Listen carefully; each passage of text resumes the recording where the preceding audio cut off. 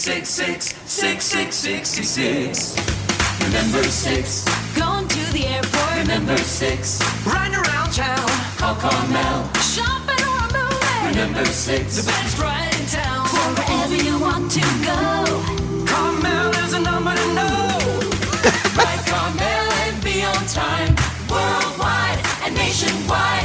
6666666. Remember 6. The worst song intro. Welcome, everyone, to the 66th episode of the Light Shed Podcast. Why couldn't we use that song like Route 66? You know that?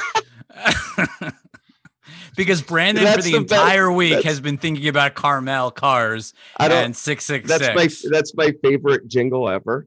I always forget what episode it is on the intro, so there was no chance of forgetting this time. Does Carmel still exist, or did I don't Uber kill know. them?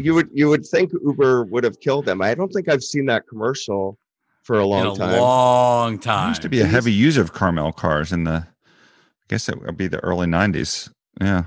There's still that Cars for Kids 1-800. They updated the commercial. I knew the kid Oh, for the original 1-877. commercial. One of the kids, he got paid $50 with no residual, and they played that thing over and over. That's fucked. The kid playing the keyboard, I knew, only got $50 for the whole thing. That's So think about that. If you donate your embarrassing. cars, how they rip off poor kids doing their commercials for your tax Exploit them. benefit. We've really gone off the rails, and we're like a minute I into don't- this podcast. I don't think we're off the rails. I No. think that, we cover media and advertising is a big part of it. You know what's off the rails, Brandon? What? COVID.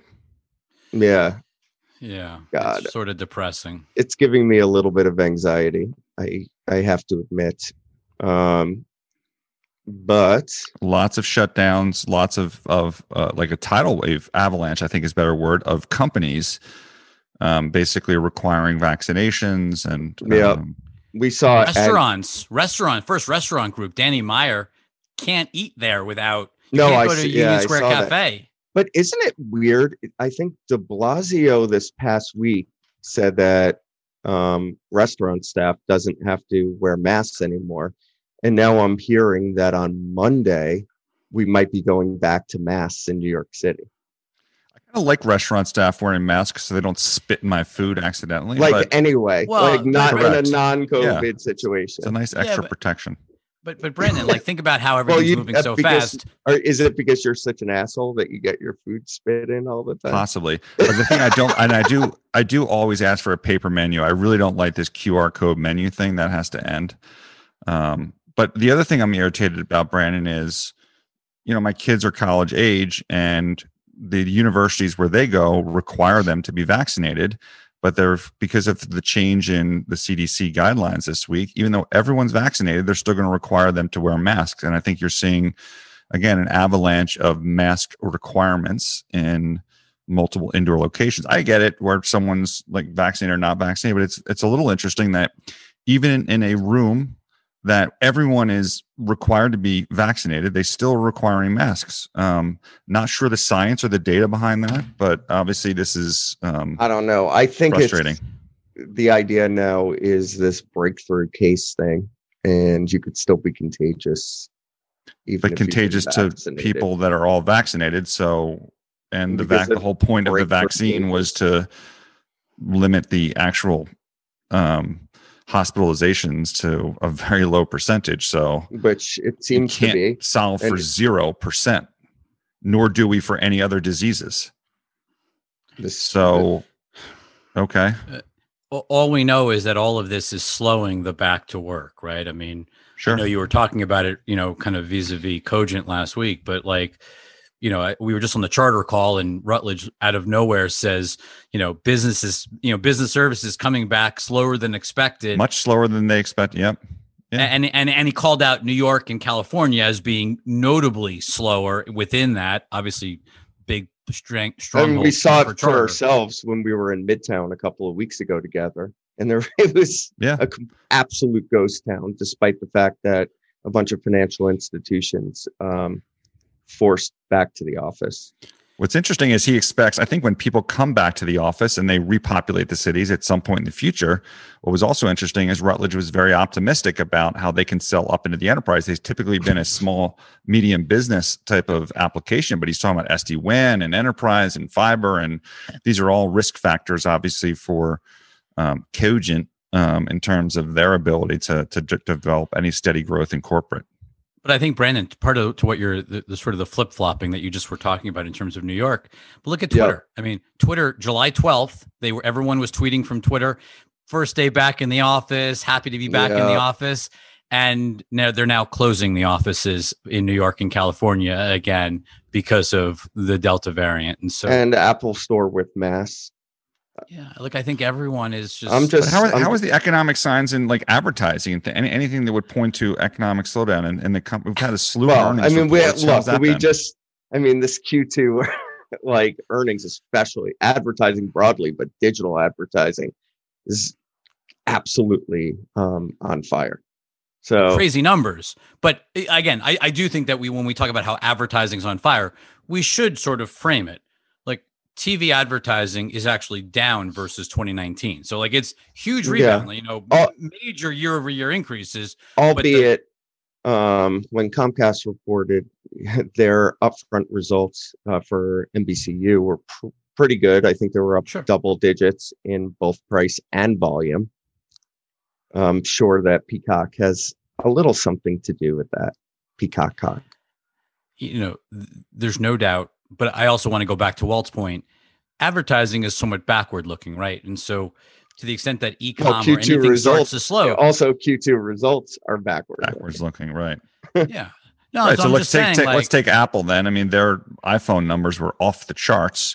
So there was obviously plenty of demand economically for people buying phones, but on their call, they referenced, look, we might not be able to supply in future quarters based on the outlook on chips. And here's a company that, they're probably the biggest buyer now. TSMC, I think, very recently, last week, I think it was, talked about how they expect to free up some of these supply chain issues going into the next couple of quarters. But look, if Apple has greater visibility and greater buying power than anybody, you have to wonder about all of these other industries that are reliant on the supply chain and what's happening in the chip side of things. That, if Apple can't tell you that they have good visibility, then I'm not sure how anyone else can. Like car manufacturers, for instance. Yeah, anyone. Which, look, I think that level of uncertainty, we'll see how that translates into the ad market. Obviously, everyone was making sort of very positive statements kind of heading into Q3. I mean, the guidance, whether it be Facebook, I mean, everyone's numbers in terms of forward forecasts look pretty exciting growth rate wise, but obviously a lot can change. And I think a lot of people betting on, strong back to school and sort of strong into year end, but obviously a lot can change as we've known from the last 12 months. So is the 10-year now the Carnac of COVID? I mean, the 10-year yield obviously had been coming down the last couple of weeks. People were talking about technical things and this, but look, we're kind of in the thick of it this week. This was another kind of one of those feeling a little bit like March of last year, in terms of, how things are kind of quickly avalanching, snowballing, whatever it is. Sorry. Not that bad, please. I'm sure it bodes well for movie. Look, people aren't dying as much. I mean, if Rich is about to get his movie theater comment. No, I'm just saying it always comes back to movie theaters. Is this an audible, or do we have to queued up this way? Okay, go. No. I'm just saying it has to be good for movie theaters. How was St. Bart's? Well, the last time I was out of the country was in March, and I think my flight was the evening that our former president had shut down travel from anyone coming to the U.S. So earlier that day, Walt is sending us pictures of himself drinking a Corona somewhere in London. So maybe my international travel is the Carnac of COVID in determining when things are going to invert. To my listeners, maybe no more international travel for me until this thing is done. So I'll save us all. Okay, let's go to our first slide. Let's get to the slides. So we've got Jerry Smith saying NBC Olympics primetime audience down 42% after the first 5 nights compared to 2016. NBC trying to appease advertisers who describe the early ratings as disappointing. You know, it's sort of the funny part about this is like people are going, oh, it's the time difference. It's 12 hours. It's Simone Biles. It's Osaka. It's Coco, whatever. 40% over 5 years. Like, I'd actually say that that's actually pretty good in the scheme of things. I mean, we're seeing sports events that are down 20 or 30% just from last year, let alone over the last 5 years. I mean, off of 19. Yeah, but I'm saying, what do you think NBA ratings are today versus 2016? They're probably down 40% plus. I don't know about 40 because they came up and then they came down. But yeah, no, I hear you. And the amount of cord cutting, how many MVPD subscribers were there in 2016 versus how many are there today? But look, I mean, this is generally been the trend for sports and other live broadcasts. I mean, I think they were more immune to ratings issues, and now they're not. Yeah, I also just think that sort of there's just like I know we were talking about this earlier in the day. Like, there's just a lack of buzz. Like, there's just no buzz around the Olympics. I don't know if that's just where we are in the world. I don't know if it's sort of people just being happy that we're no longer as locked down as we were a year ago, but it just doesn't feel like there is sort of the excitement around the fact that Olympics. there aren't fans there. Yeah, I don't know. Some of the kind of moral issues surrounding it. I mean, it's a confluence of factors, obviously. Well, but the reason I bring it up is that we're only 6 months away from yet another Olympics. So the Winter Olympics in Beijing? I think it's Beijing, right? I think it's Beijing in winter. I think it's February. So it's just there definitely won't be additional issues around that. Well, that's why I bring it up. Okay, so let's go probably to the most interesting topic of the week, which was obviously Zuckerberg's comment about this is hilarious. Yeah, well, let me do the setup. So Zuck gets on their conference call and says, basically, and he actually, it's not even fair. He didn't just do this on the conference call. He actually did it before the conference call and basically reiterated it on the conference call. But we talked about it last week. Well, he went on the Verge cast with Casey Newton and basically said, we're now a metaverse company. We're no longer a social networking company. And then, Brandon, why don't you read an epic troll from Jack Dorsey and explain it? Jack Dorsey, 1992. The internet will be like Snow Crash. 2021. The Facebook will be like Snow Crash.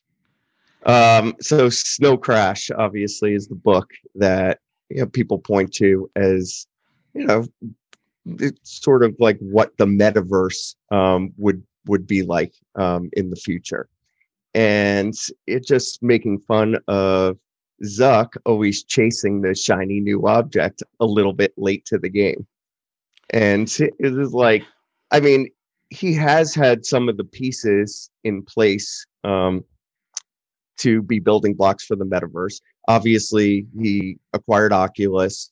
It has been interested in VR, but you never heard the word metaverse out of Zuck's mouth until, I don't know, this year when the word metaverse got buzzy.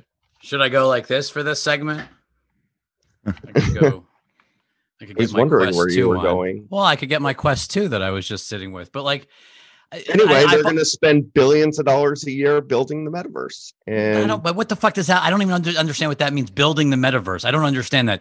Facebook is a social network where you scroll through pictures and now you scroll through video. I don't truly understand how sort of. Right. I mean, there's going to be a continued evolution of the internet. Right. They have recognized that. In that evolution, sort of the spending time in 3D space and being, I guess, inside the operating system instead of controlling it from the outside is going to be a piece of it. Let me just pause you. Let's just go back in time. 5 years ago, Facebook said we're now going to be video focused. And they went all into doing Facebook Watch and trying to do video content. They have pivoted pretty well. Let's go back in the history of Facebook. They started off on the web that Correct. just around the IPO pivot into mobile was amazing. Epic. The Sure. ad units that they added in feed changed the course and targeting changed the course of advertising, right? Amazing pivot. Sure. Then they understood and pivoted into video. Yes, but not the way they thought. So like when That's they true. first started their video That's pivot, it was we're going to put video content that is long form that looks like everyone else's and news That's clips right. that looks like traditional websites.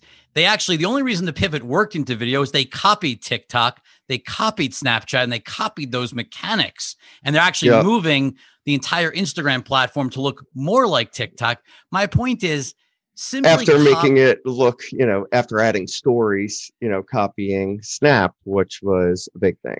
So what I'm getting at is, are they actually going to create the metaverse, or is somebody else going to do it and they're going to simply copy it and maybe copy it better at some point in the future? But like, Well, I mean, I think, again, the metaverse, whatever that is, right, there's going to be a continuum and an evolution towards new ways of interacting on the internet, right? And I think that they are going to invest heavily in some of those building blocks. does that mean they're going to become? I don't know why Are they have to building say, their own? Are they building their own Fortnite-like world where I'm going to play experiences, or Roblox where I'm playing experience? Like, I just don't understand, where is that experience other than VR? Where does that experience play out within the Facebook family of apps? Like, I don't see it today.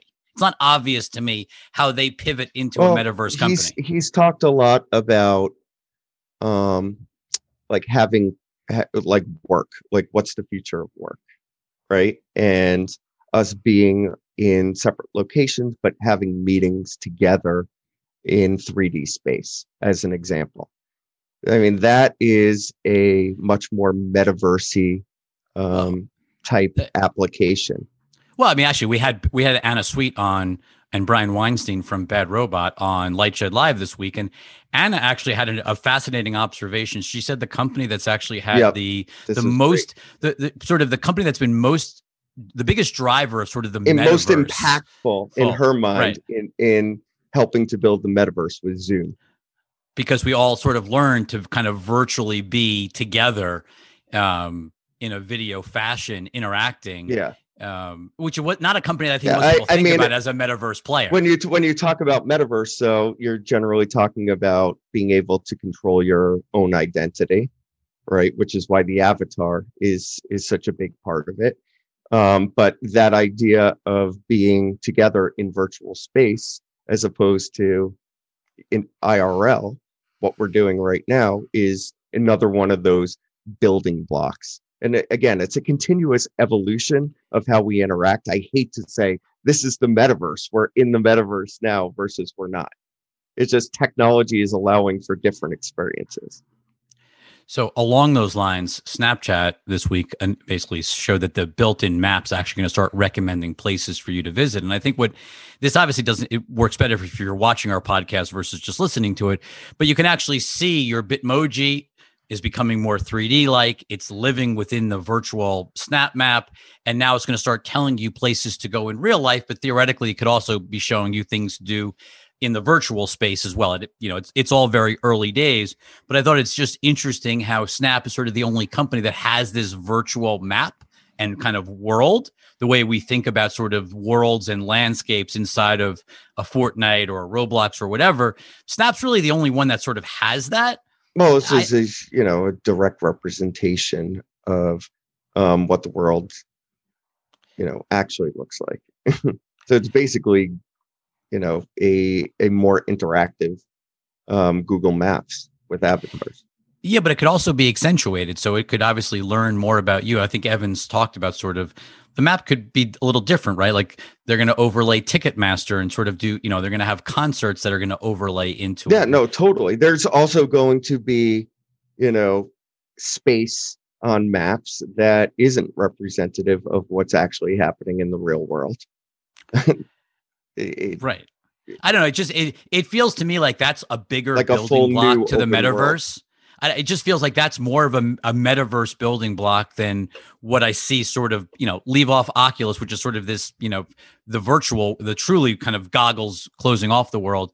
It just feels like that sort of feels like the most tangible of the mobile platforms that actually sort of has a building block to the metaverse. And I don't think Snap gets a lot of credit for it. They certainly aren't talking about it like that, but it does feel like that building block is there. Okay, let's talk a little T-Mobile and Dish, Walt. Yeah, this is a good kind of follow-on from last week because we saw the reaction that T-Mobile had to Dish signing the deal with AT&T, where they basically said they're targeting those Boost customers that Dish now owns with very aggressive rate plans. Then they get on their earnings call and say like, well, because there was $2 billion plus, they claim it's just under $2 billion of dollars that Dish is paying T-Mobile for these services, and they're saying, but you know what? That's not going to impact our guidance of $13 or $14 billion because we just assumed that was going to go to zero. So just words versus actions. You launch a new rate plan to go after these customers right after Dish signs a deal with AT&T, but you never expected, or you always expected that to go to zero in the first place. And conversely, is this revisionist history?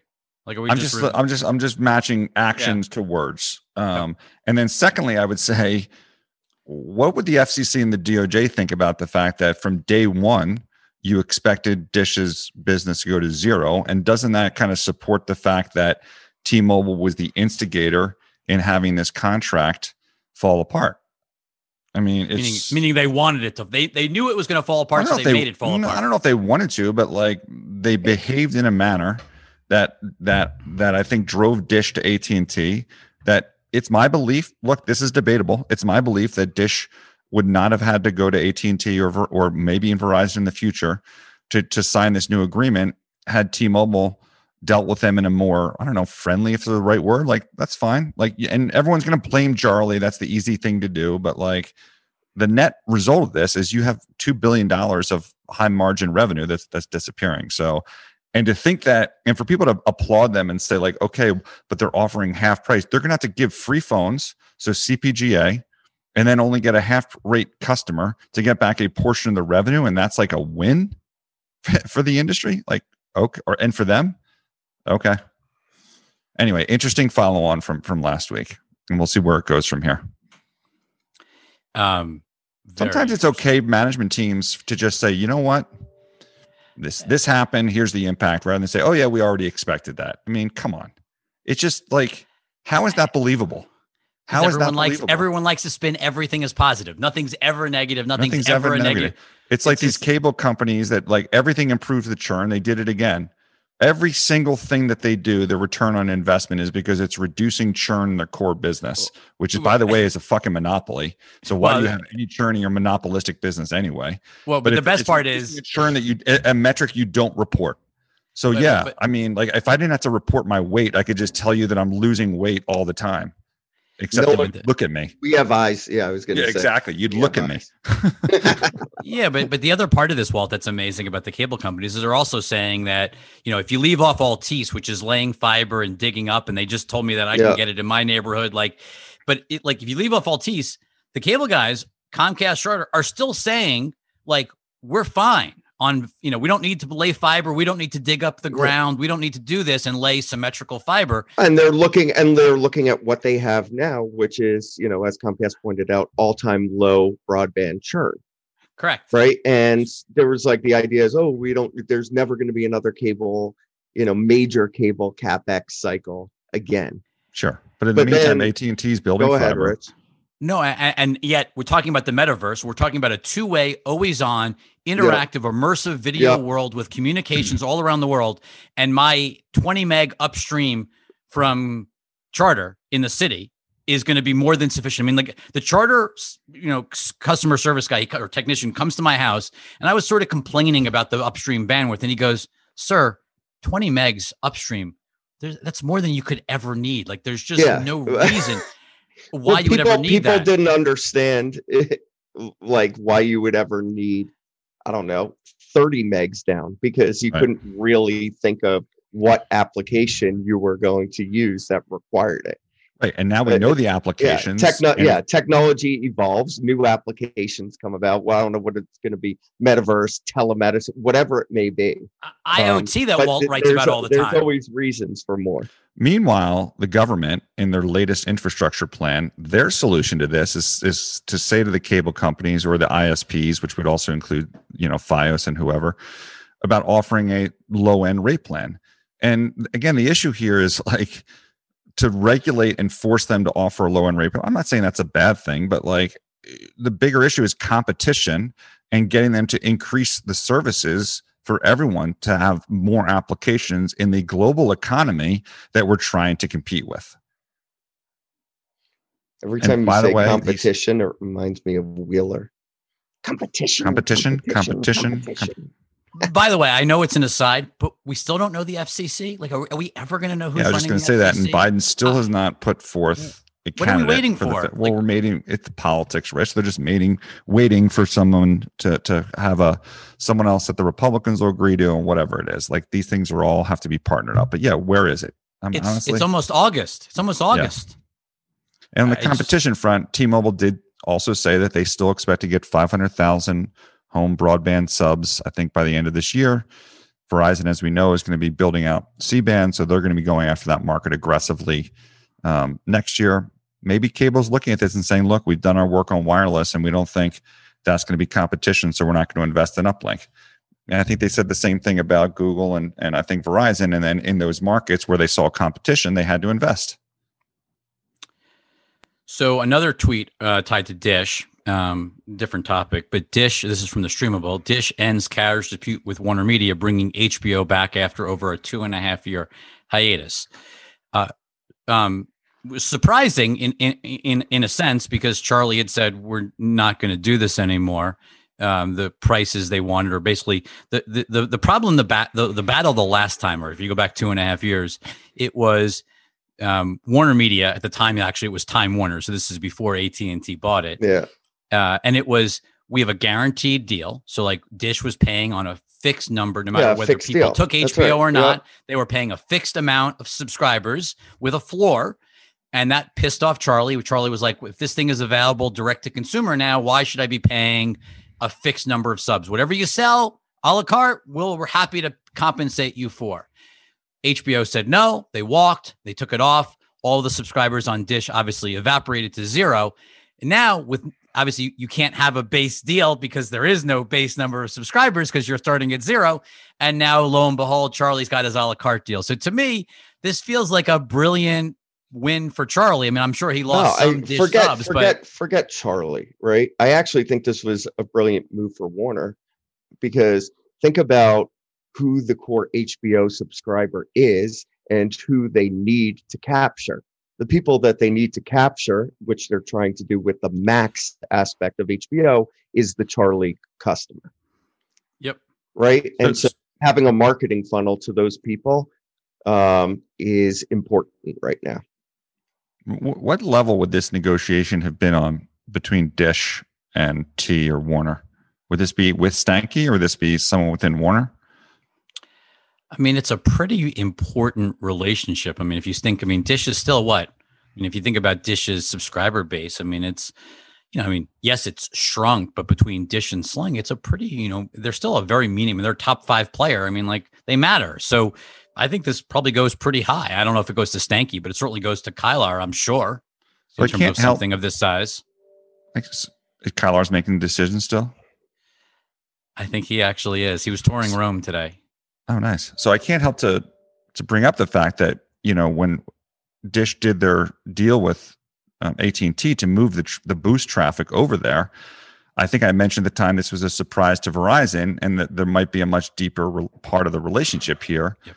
I didn't think of this one, but DirecTV Dish pay TV merger was part of it. Spectrum sharing, network sharing could be a part of it. This was not one of the ones on the rate card, but maybe there is a closer relationship that's developing between AT&T and Stanky's ability to, Randall would be like, oh, no one can do a deal with Charlie. I'm like, okay, well, Stanky just did two. Right. So there's two. So maybe someone can do a deal with Charlie. So that whole narrative about Charlie and Dish, which was in part driven by Randall and people listening to him, and I think there's two sides to the original Dish DTV merger. I think Charlie gets, for walking away. I think there was probably more to that original story than I think we probably know. So again, getting back to my look at the actions rather than the words and the bullshit narratives. And for a guy that can't get a deal done, he just did two after doing the Sprint T-Mobile merger.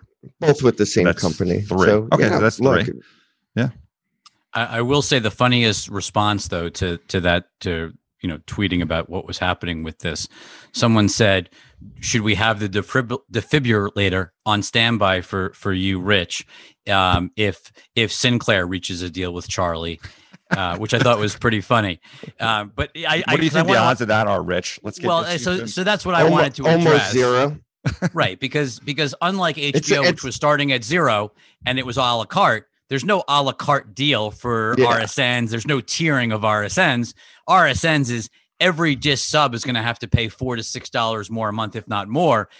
I don't think that math works at all for Charlie. It's not apples and oranges. It's like apples and orangutans. Yeah, it's completely different. I'm working orangutan into our podcast again this week, Brandon. I'll never say never, but I think it is highly unlikely, and I think it would be a mystery to say Dish does deal with HBO, Sinclair is next. I would put the odds at, close to zero, as close to zero as you possibly could. We need to have like a monkey sound effect. You know how like Kramer has that red button? I actually have a good one. Just every time orangutan or ape is mentioned, just hit the red button and then get that. It's just going to be hard to play it through Zoom. Yeah, we're going to have to figure out how we play it through Zoom so we can do stuff like I'll that. Be honest with you. Among my favorites across the top of my Google Chrome, I do have a YouTube video that links to a screaming monkey. What about Salacious Crumb? Do you have one of those? I'm salacious. But that means Rich is Jabba the Hutt. What are you talking about? Rich looks very svelte now. We're not talking Lucasfilms. I guess after we're a his Marvel colonoscopy this week. That is true. And by the way, Rich, congratulations for passing your colonoscopy with flying colors. No polyps or whatever it was. Or flying liquids. I don't think anyone needed to know that. I really think that was sort of, it's great to know. Thanks, everyone's very happy.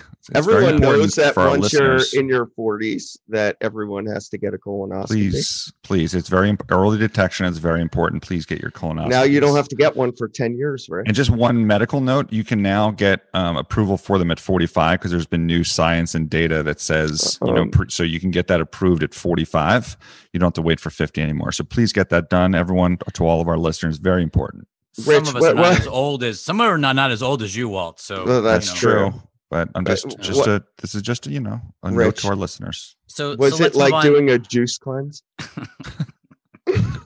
After my vacation, I was thinking about doing a nice one of those juice cleanses. I think I need like 3 juice cleanses at this point. I had a Bombolini for breakfast today. I wonder if colonoscopies and cleanses are up post COVID because people have to get out and they realize how fat they've been. So it's like, okay, let's do a double. Like rather than just doing my January cleanse, let's do a cleanse and a colonoscopy. Can we research that? We're going to lose listeners. We're definitely going to lose listeners this week. Like, this is a great way to like turn people off. Okay, sorry. Let's move on. Okay, let's go to Marvel. So Wall Street Journal, Scarlett Johansson is suing Disney over the release of Black Widow, saying that releasing the film simultaneously in theaters and on its Disney Plus streaming service breached her contract.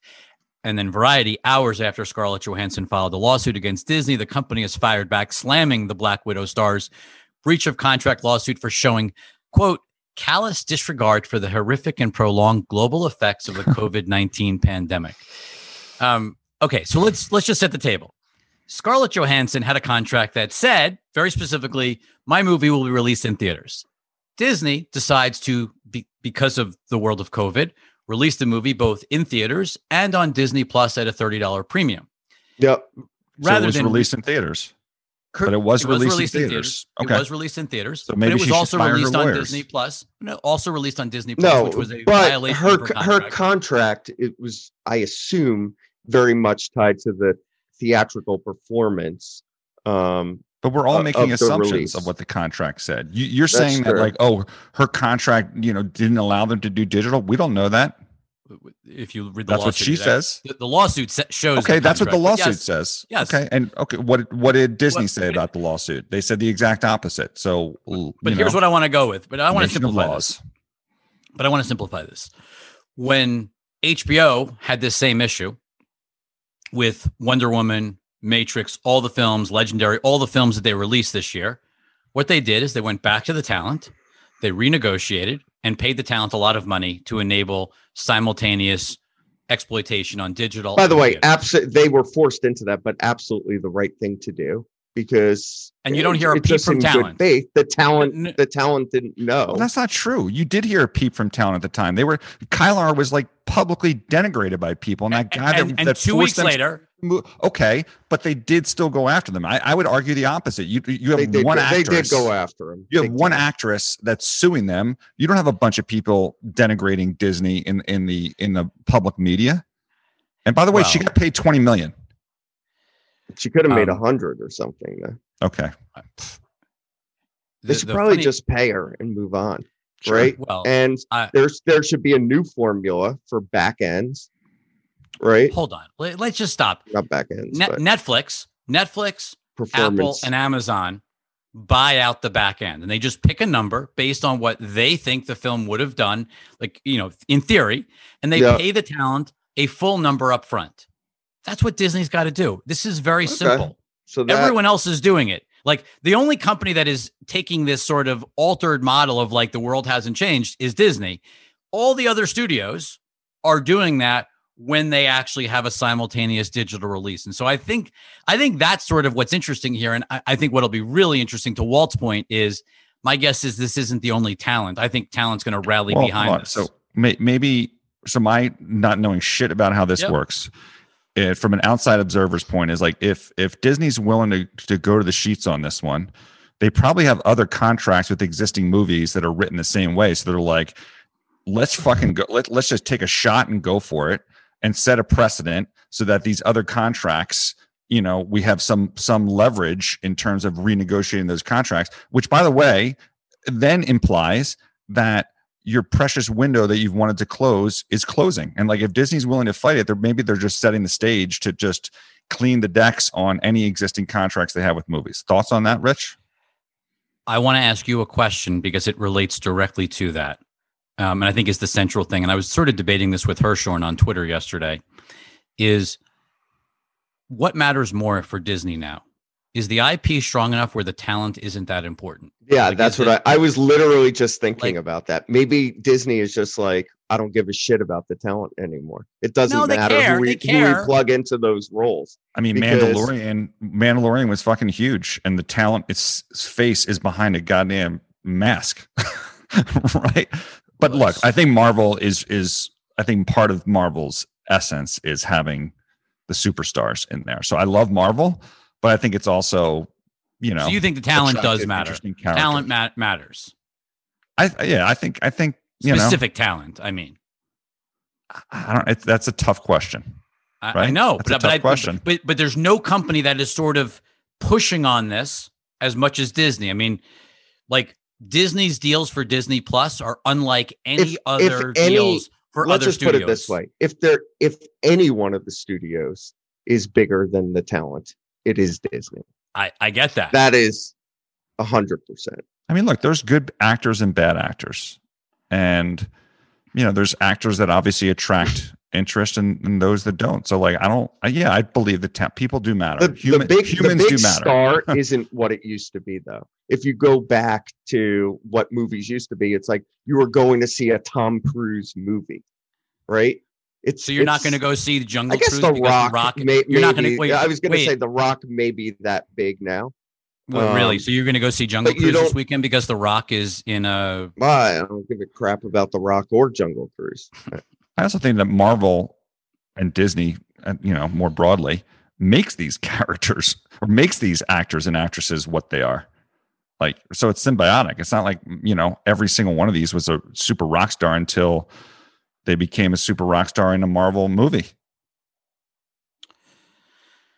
I think we're going to hear a lot more about this in the. By the way, weeks I don't think that's the case for Scarlett. You're a great actress, Scarlett. I love all your movies. I think you should get paid more than 20 million, but public opinion, 20 million is a big number for most Americans.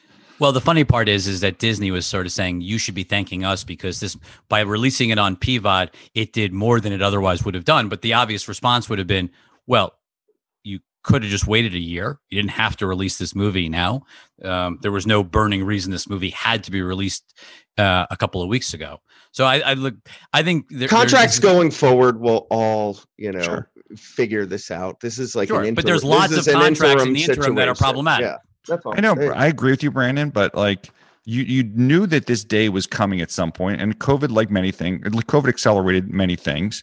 So look, we don't know what the contract said other than the excerpts provided by the protagonist here or the antagonist.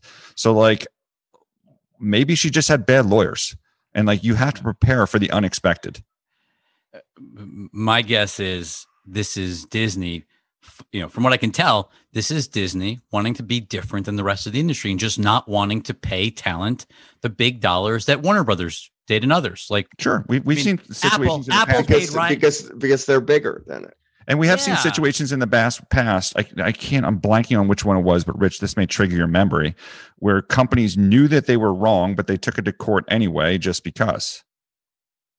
And again, so why would you do that if you're Disney? You might as well take a shot because maybe you have other contracts that you need some more wiggle room on because your overall plan is to collapse that window because you saw how successful it was. And the fact that your customers actually like that, and the fact that Disney stock goes up because more people are subscribing to Disney Plus, like there's all the incentive in the world to fight her. Look, the reality, no, I would flip it around and like what Disney needs to do is get rid of the $30 premium, buy the talent out, just put these movies directly onto Disney Plus. Like Jungle Cruise should not be $30 extra. It should just be part of your Disney Plus membership. They could charge more for Disney Plus. Subs would go up a lot. Subscribers would be happy and the stock would fly. Like, I think Disney just has to sort of bite the bullet and go fully in on streaming. And I think this is part of it. And there's Disney sort of still living in this sort of like past world and trying to figure it out. We'll see. Can I just ask you one more question on this? Like this concept of pissing off the talent, which we heard so much about when Jason Kilar had his, the initial move. Okay, so you're going to boycott Disney and like you're not going to take those big ass Marvel and Star Wars checks anytime going forward. You're going to boycott and like walk away from one of the biggest checks in the. I mean, how much leverage does talent really have in this situation? Well, we're going to find out. Okay. Related to this, because it's just sort of interesting, Disney, for the first time ever, is skipping CinemaCon. Now, you could certainly say this is COVID related, given how we started this podcast. The funny thing about that, obviously, is the theme parks have tens of thousands of people on them. There's obviously lots of indoor stuff at the theme parks, and I think Disney sends like 12 people to CinemaCon. So to me, this feels more like the theater industry, which we've talked about on prior podcasts, which has sort of attacked Disney for their putting movies out simultaneously, both on streaming as well as in theaters. I think this is Disney saying, you're going to start attacking us. We're not going to show up to your event. Like, this feels like sort of a growing sort of fissure, I guess is the best word, between the theater industry and Disney, as Disney is sort of leaning more and more into the future. And my guess is, lawsuit aside, because I think a lot of the press is going to say this is like, talent doesn't like streaming. I don't think that's at all. I think talent just wants to get paid for streaming. Disney's clearly leaning more and more into streaming. Not good for the theater industry, despite the fact that AMC stock is still at $38 and driving me insane. So is Disney going to skip ApeCon? ApeCon was canceled, Walter. It was canceled. Oh, sorry. Was that for COVID? I don't know. I mean, I believe it was fraudulent, and I'm not even sure it actually ever really was going to happen. Although I did read, the funniest thing I read is that there was a lawyer that was being retained to sue the hedge fund industry, certain ones in specific, as part of their illegal behavior around AMC stock. And of course, the lawyer that raised $120,000 from Apes was a fraud and was fake, and the people were basically extorted $120,000 to support a lawsuit. Maybe they should move ApeCon to that little island that dude was supposed to have that big party on. What was that thing? The Firefest. Firefest. Yeah. I'm so glad we didn't invest in that, Brandon. That was before our time. Yeah, I know. No, here We we go. would not have invested in that. Where is that guy Billy? Is he still incarcerated, or is he? What's his deal? There should be a follow-up documentary for sure. Those were great documentaries. I would definitely both were consume. amazing. I would definitely They both were consume a amazing. third or fourth Billy documentary about McFarland. Firefly. Bill, what That was his name? Billy something. That was I amazing. thought it was Both docs. McFarland. Okay, I think you're on right. to the next. Let's go to WWE, and we've got some audio. Brandon, you want to tee it up before I introduce the audio? Yes. So basically, what's going on in the wrestling business now is that WWE's had this competitor, AEW, who was a small competitor, more along the lines of WWE's development brand, NXT.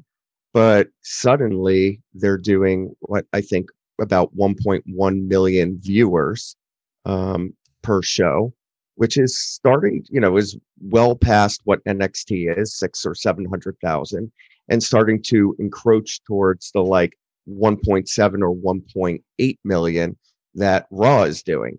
And now AEW is signing two former WWE wrestlers.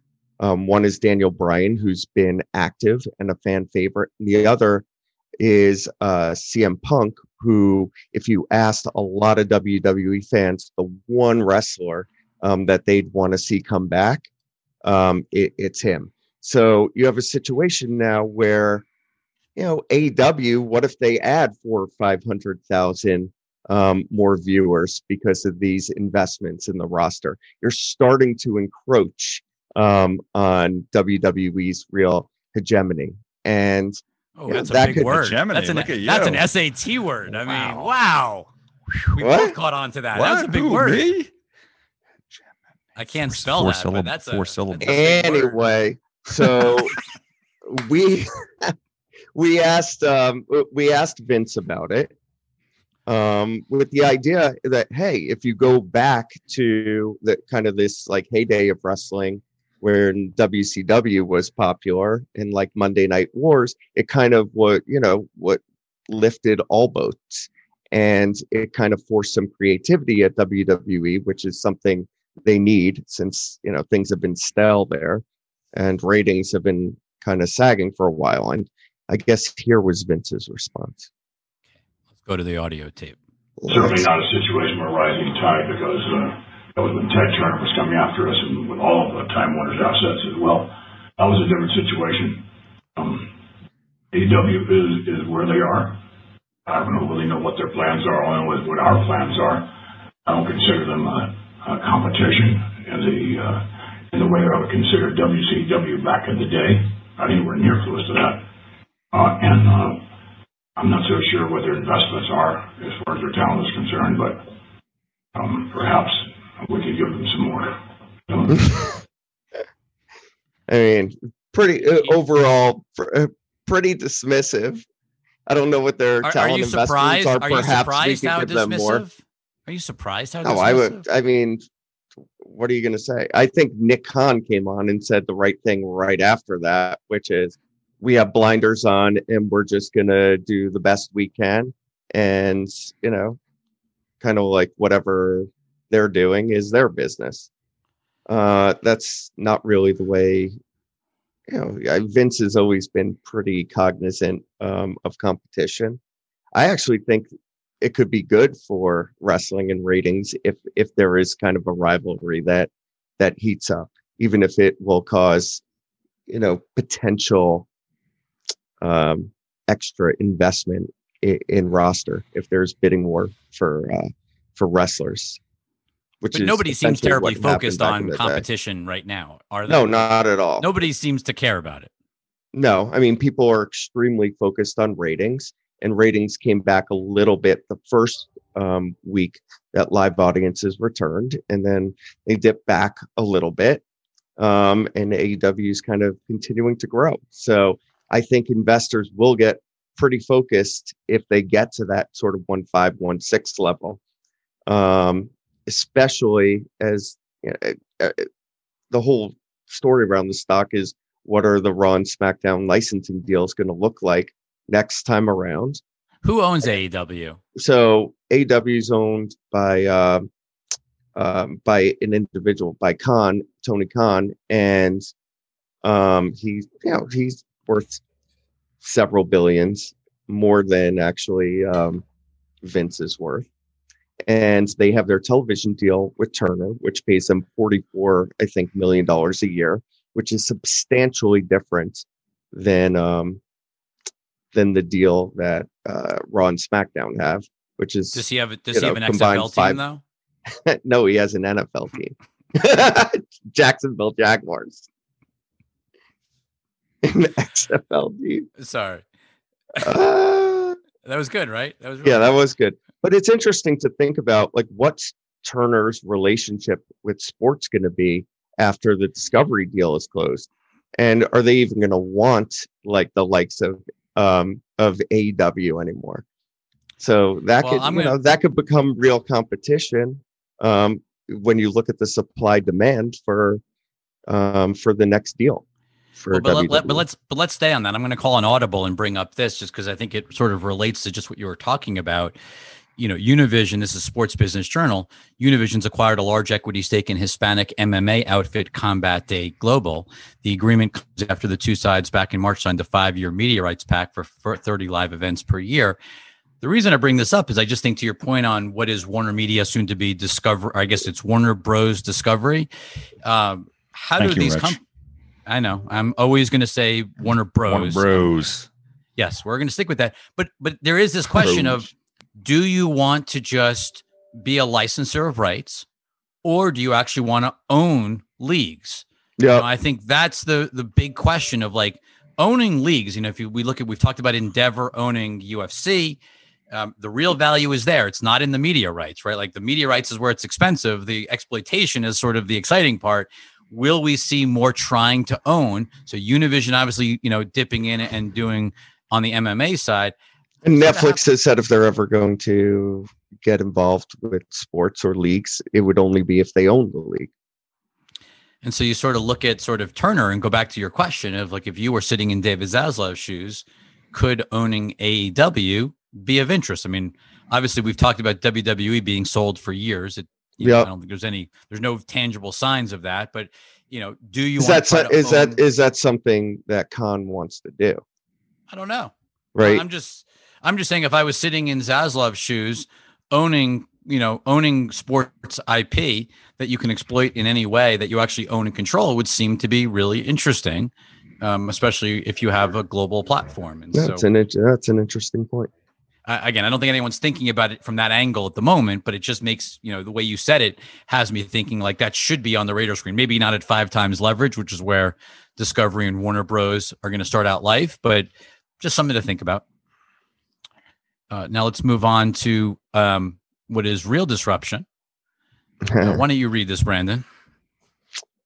From Brett McMurphy, Big 12's cease and desist to ESPN claims the network contacted other conferences, quote, encouraging them to take Big 12 schools, so Big 12 dissolves, eliminating grant of rights, sources told at Stadium. If the Big 12 implodes, ESPN is not responsible for the final 4 years of the deal, worth $1.06 billion. Oh, and by the way, we should power move. Disney has been the backer and owns SEC network. Right. So they seem to have a slightly vested interest. The two best sports schools, shall I say, out of the Big 12, bring them over to the SEC, and then get yourself out of the rights deal that you have with the Big 12. It's kind of a brilliant move. It's a power move. Yeah, that's a power move. That is flexing. And, look, we keep talking on this about what we think the long-term plan is. And I don't really think there's any reason why ESPN and ABC need to be part of Disney. But if you were going to separate them, you'd want sort of the ESPN sports rights, sort of future to be very much locked in. And if you think about sort of, they've locked the NFL in, they've locked in baseball, they've locked in hockey. Now you see them locking in more college football, which is the second most, important sport on ESPN. Really, the only thing that's sort of quote unquote out there over the next couple of years is really the NBA contract, which expires in 2025. And, I don't know exactly what the plan is, but it just sort of, it makes you think that there's just more and more optionality being created for Disney. I think investors would love ESPN not to be there and to separate it and focus it, sort of pull a Bucus where you just start narrowing the company down to what people really love. And I think sort of locking in more and more rights. Again, this just sort of, Yeah, I mean, they're basically running they're running the table on sports rights. And if you're going to be an a la carte service, like over the top service, I mean, if you want sports, you have to have ESPN. If you don't want sports, that's it. And eventually they should be able to have real negotiating power with the leagues, both because of that and because a lot of their competitors are weakening in their cash flow situations because of the deterioration of the bundle. The only flip side of all of this, right, is that the rights costs keep going up. We haven't seen any alleviation of rights cost increases in the U.S. And so you're paying more while your revenues are starting to fall. No, thus far. Okay. But think about what you saw in scripted television. And it was very predictable. At first, everybody tried to add more scripted television to stem the declines in and to give them negotiating leverage for affiliate deals. And then they were like, oh shit, we're losing subs and eyeballs are moving. So what did they do? They started to chop their programming. And the same thing is going to happen with sports because they're simply not going to be able to afford them. And then what happens? The only bidders that are left are either digital or the ultimate scale bidder, and the ultimate scale bidder will be ESPN. So you're assuming no tech companies step in, but that's what I said. Well, that's what I said. Right. It's just a matter of there's a shot that some of these others, look at what Amazon's doing. I'm assuming Amazon's just getting started with Thursday Night Football and but we'll there's been no signs. Google, Facebook for a little bit, and then that went away. Apple, who the fuck knows what's going on there? There were, we're still waiting on Sunday Ticket. Around Sunday Ticket. Yes, where's the Sunday Ticket? But it seems like Sunday Ticket is not going for what the NFL probably wanted. Yep. And maybe price keep coming down. Maybe Brandon, what do you think? No, I mean, I do think that, and maybe that. Maybe Lightshed's buying those, right? Can Lightshed step in if they fall far enough? No, Rich, I was thinking about another sports online sports service by the name of Fubo. Oh, God. They would have to really come down for Fubo. They only have a few $100 million of cash left, so it would really have to fall down. For our Disney listeners, please, ESPN, I would love to have that. I love your ESPN service. It's the best sports app out there. So if you can get it, that'd be great. I won't hold my breath. We've been spending a lot of time talking about sort of the convergence of content and advertising and shopping, and commerce, I should say, not shopping, but commerce. So I thought it was pretty interesting that, Twitter this week introduced a shopping module. So if, in this case, we're showing GameStop, where they're actually, just because why not talk about GME on our podcast? And so GameStop actually showing off that you can buy directly from their profile. They're actually starting to showcase things that you can buy. I don't know if Twitter is going to be the ultimate place where you buy things relative to things like Instagram and Pinterest and others. But I do think that sort of closing the transaction funnel and moving from ad spend and being able to buy directly is something we're seeing on all of the mobile platforms, whether it be Snapchat or Facebook, etc. I think it's very natural for Twitter and just shows you payments in there now. Correct. And so it just shows how Twitter keeps iterating, especially on the ad product side, which has, I think, been one of investors' big pet peeves over the last couple of years. And I think the fact that they're pushing ad products is really encouraging. Is Twitter and Square going to ultimately come together? Is that what Jack's big plan is for eventually? The way he talked about crypto being important to Twitter in the future? Introducing payments into Twitter. I don't know. I don't know. Thought. I'm not. Maybe a crazy one. Yeah, I think that's a crazy one for now, but who knows? I don't know. Okay, let's On to the next. let's move on. Why is this not working? I know. All right, Just so leave me we're going to alone. have a little editing No, session. stop. So we've got two things that sort of tie to Hulu that I think are interesting. One is that so Disney has been launching Star. Back at the Analyst Day. I forget when they did the Analyst Day, Brendan. Was it earlier it must have been early this year.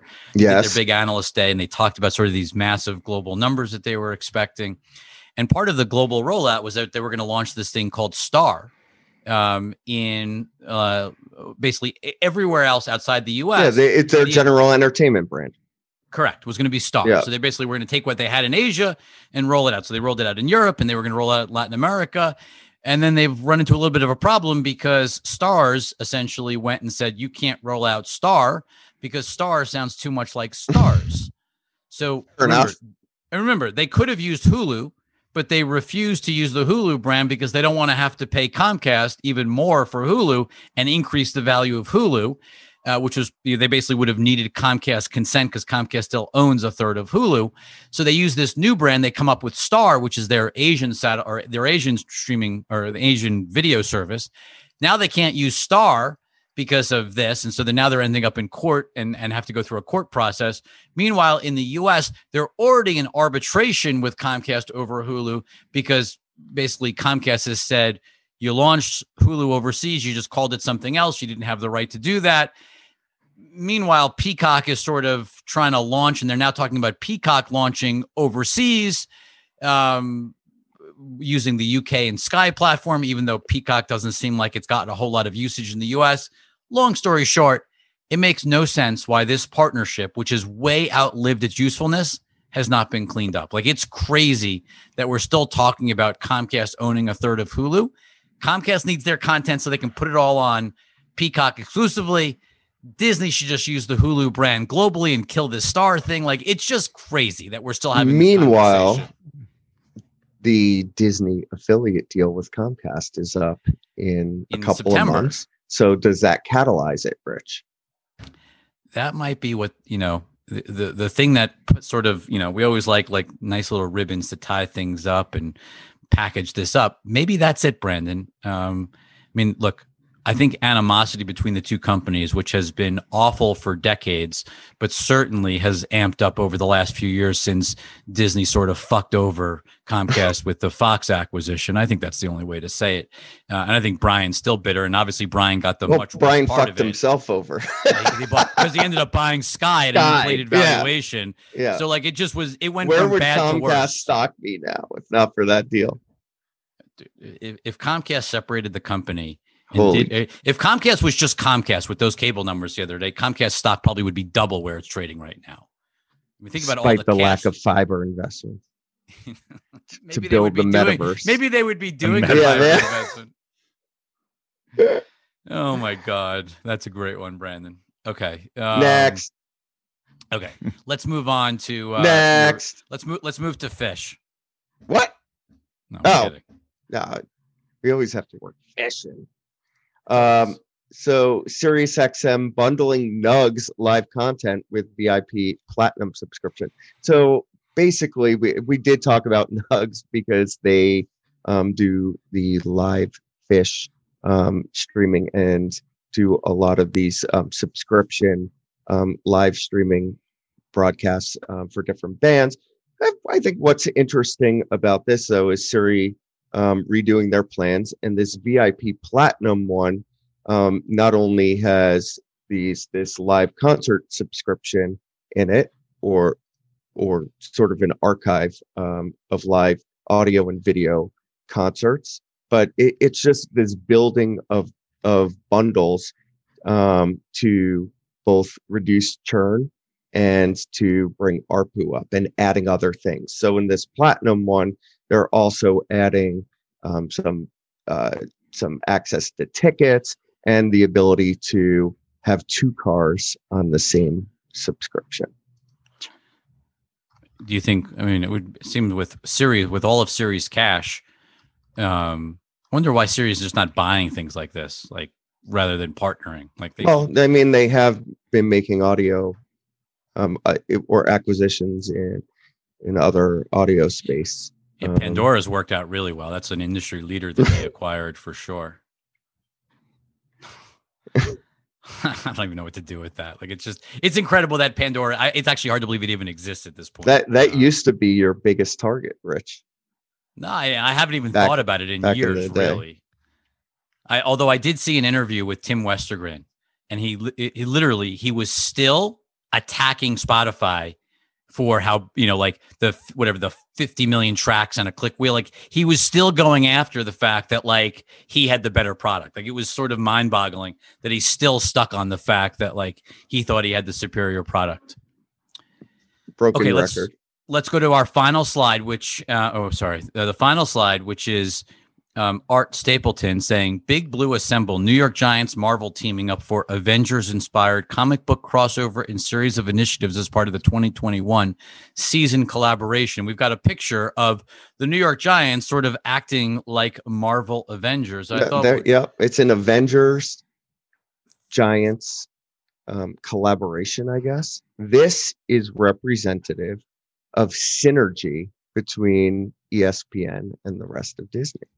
We always make fun of the fact that there's right. We always say that Marvel and ESPN, or Disney and ESPN have no overlap in terms of concentric circles. And Brandon, this is them proving us wrong, that there actually is collaboration, definitely. or there is overlap, just a little. Absolutely. I think it's a little bit of a stretch, to be honest, but I hear you. All right, let's do our outro song for the Sixes. What are you doing this weekend, Brandon? I'm going to your house. And I have to see you again? Yeah. I can't wait, Rich. I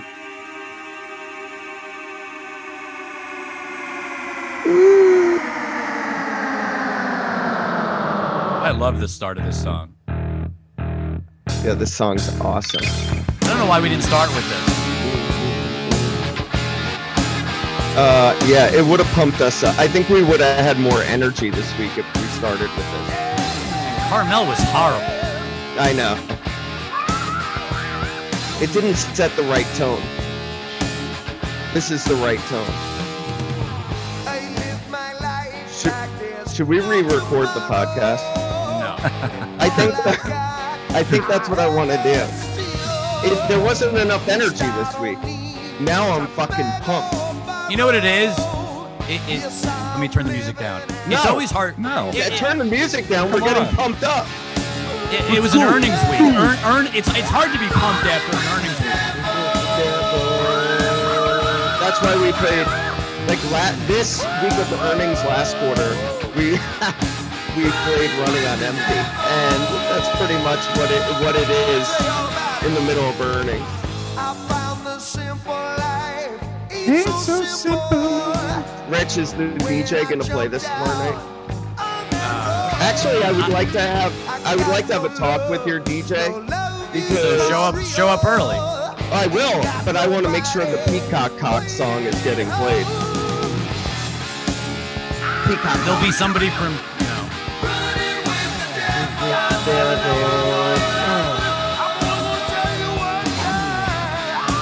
Have a great weekend, everyone. That's episode 66. Bye-bye.